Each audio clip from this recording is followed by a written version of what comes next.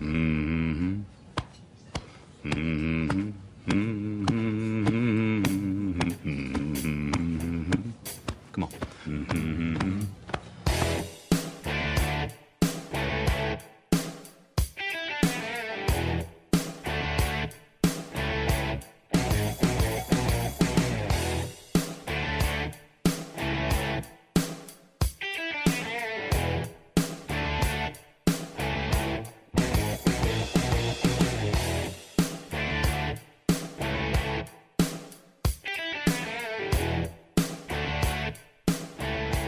So I'm joined today again with Taylor. Hi, Taylor. Good morning. Welcome. Good morning, Jack. And I mentioned that my book came out, Perseverance, and boy, these are times to persevere, that's for sure. We've had a few changes around here at Unicorp, and Taylor's picking up the ball and running with it. You've seen Alexi in previous podcasts, and Alexi's going to be with us a couple more weeks, and she's moving on to new opportunities. And Taylor's going to step up, and you're going to get to persevere in that. Definitely. It's a big challenge, but I got you. I'm going to be running in your office a lot. I know you're going to do great. I'm excited. And Alexi's been with us 12 and a half years. And gosh, Taylor, how long have I known you now? Well, I've been with Unicorp going on 5 years now, and we've known you for 10 years. 10 years. Yeah. It's amazing how quick time goes by. And you and I met with very unusual circumstances. Yeah, we did. I'm one of those who believes that even with Alexi leaving, you stepping up, that things always happen for a reason. Life throws curveballs at you. There's reason things happen. Mm-hmm. Things happen that affect change. It's like even everything that's happening in the world today. People are saying, why is all this stuff happening? And it affects change. Yeah, it affects change with how we work. It affects change with how we deal with China in the future, how the U.S. is going to deal with things. It affects change in police officers, how they behave, because there's been terrible things that have happened in the world, and all this is affecting change. And you went through a giant change. How many years ago was that in Haiti? 10 years from January, yes. 10 years ago, January. Mm-hmm. Tell a little bit about your story, because I know that story intimately, but a lot of people don't, and how we came to know each other and what you went through. Yeah. Well, 10 years ago, January, I was in Haiti for a mission trip. I was 17 years old. And an earthquake hit, and it was devastating, killed almost 300,000 people in Haiti. And my group had to be evacuated up to higher grounds through a long process of trying to figure out how we were going to get out of there. The people back home... You were lacking communication for a while, too, weren't you? No communication. I spoke to my parents once, and that was the first time I ever heard my dad cry. So to know that not only could we not stop the ground from shaking, we couldn't stop the people, these people in the villages around us from crying and screaming. We didn't know how we were getting out. And so I eventually found out that there were people at home that were doing everything they could to get us out, and you were one of them. Yeah, I got a call from the church, and they said, we've got a bunch of kids stuck in Haiti. You're a kid, a 17-year-old kid. I was a kid. Stuck in Haiti. And Chuck, can you help us? And me, along with a group of guys, flew down to the Dominican to bring you all home. Yep, you did. And it was 24 hours, really. Scary 24 hours. Very scary. The DR was not allowing anybody from Haiti to come over. So we had to kind of go around things, and to be a 17-year-old and just not have a plan of safety, and to just not know what the next step is. It was very scary. But we had some guys who were very capable and very willing to do whatever it took to get us out. And so by the time I think it was 1 a.m. when we got to the airport in Orlando, they reserved a portion of the airport for the kids who were getting rescued. And it was a mob of news crews and people there with signs, and I could see my dad over the crowd, and I pushed my way through and made it to my family, hugged my family, and immediately they turned me around and they said, "This is Chuck Woodall. He's one of the men who helped rescue you." So Chuck was the first one of the rescuers that I got to meet. Yeah, it was, and she's leaving out, she says, a workaround. We flew in the Dominican Republic. It was me and a group of Navy SEALs and Army Rangers, and we chartered cash some helicopters and had the helicopters fly over and pick you all up. And Yep. we had no idea what we were getting into. We came in with guns. We didn't know if we were going to face violence or what. Yeah. And we were able to, I hate to say smuggle the guns in, but we were able to get guns over there.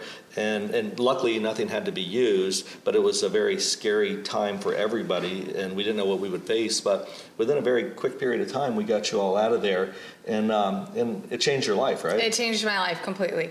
It changed the way that I saw the world that I was living into. I was a 17-year-old who hadn't experienced anything like that.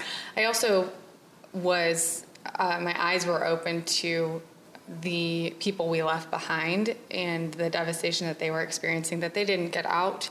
And it was my burden that I carried, but also opportunity to do something to make a difference. And actually Chuck made a big difference. He was one of the men who donated a lot of money to build a school immediately after because of the devastation. It ruined a lot.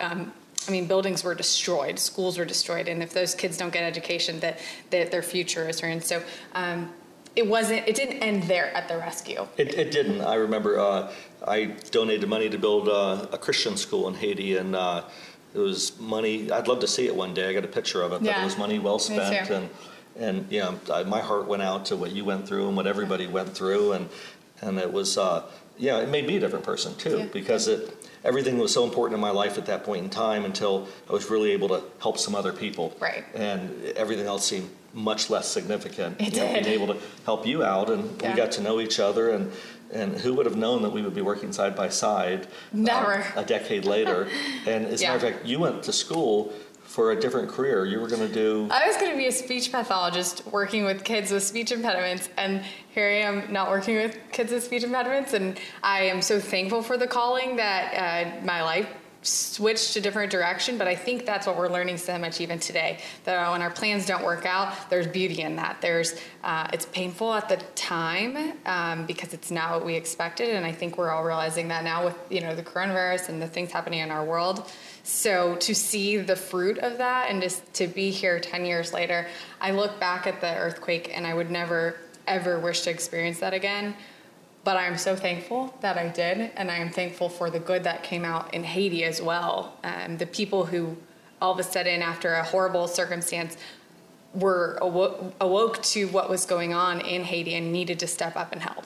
Yeah, and that introduction that we had to each other, we've always had a bond over that. Mm-hmm.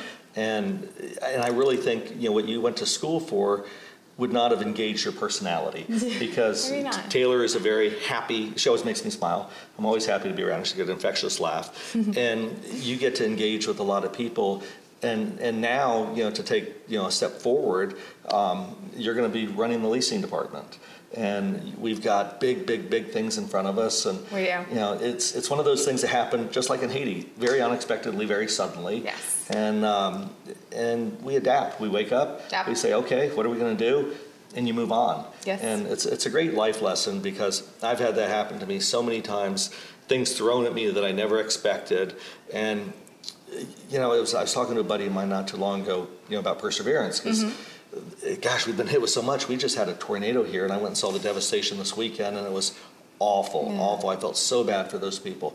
We've had COVID. We've had all sorts of things we've had to deal with.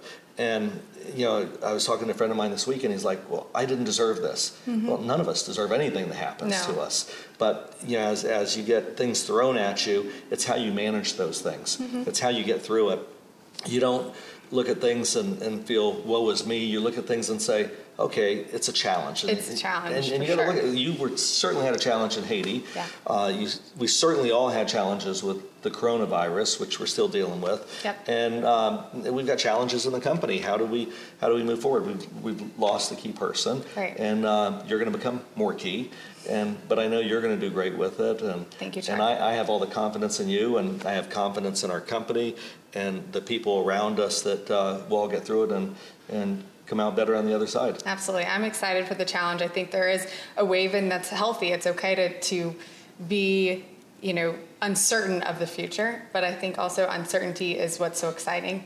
And we have good things and bad things in life, and it's the way that you handle them and the way that you step up to challenges that make the future better. Yeah, change is good, and change makes you a different person. You grow. And it's all a part of growing and learning more about ourselves and what we can do. Yeah. So I know you're going to step up, and I'm excited for the future. Thanks. We will miss Alexi for sure, but we will do, business, and we have a great community here. Yeah, I love Alexi. I've known Alexi for 12 and a half years, and she's been a great part of the team. She's the one who told me I need to start doing podcasts. She is. Because people were interested in the story. And gosh, when I think of, the reason I wrote this book, Perseverance, is when I think of all the things I've been through in my life.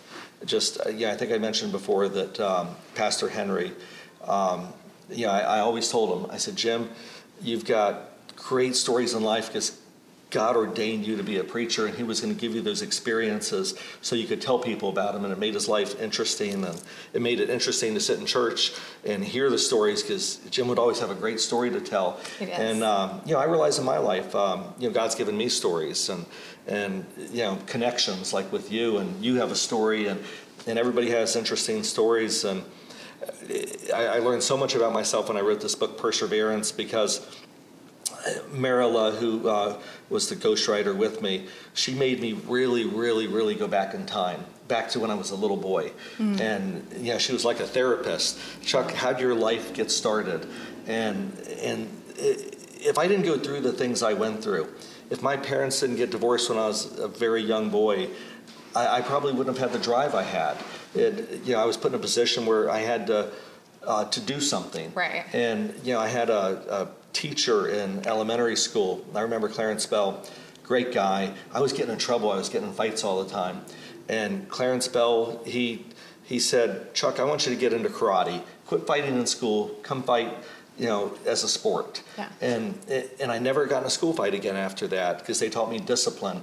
And that's a story. And I have a story about a guy who, when I was a kid, we were broke. We didn't have any money. And he said, he asked me one day, he says, what do you want to do when you grow up? And I said, I want to be a millionaire. And he was a teacher. And he said, Chuck, not only will you not be a millionaire, you'll probably never even meet one.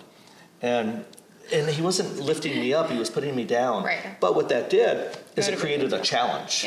Yeah. I challenged myself, I challenged him. I'm like, okay, I'll show you. But little things like that in life, you could say, oh, wow, Mr. Craig said something bad to me, and you know what, maybe I'm a failure. Or you can take it like, I'll show you. Right. And so it's the way you react. It's the way we react. To challenges. And once again, here's a challenge that we both face together.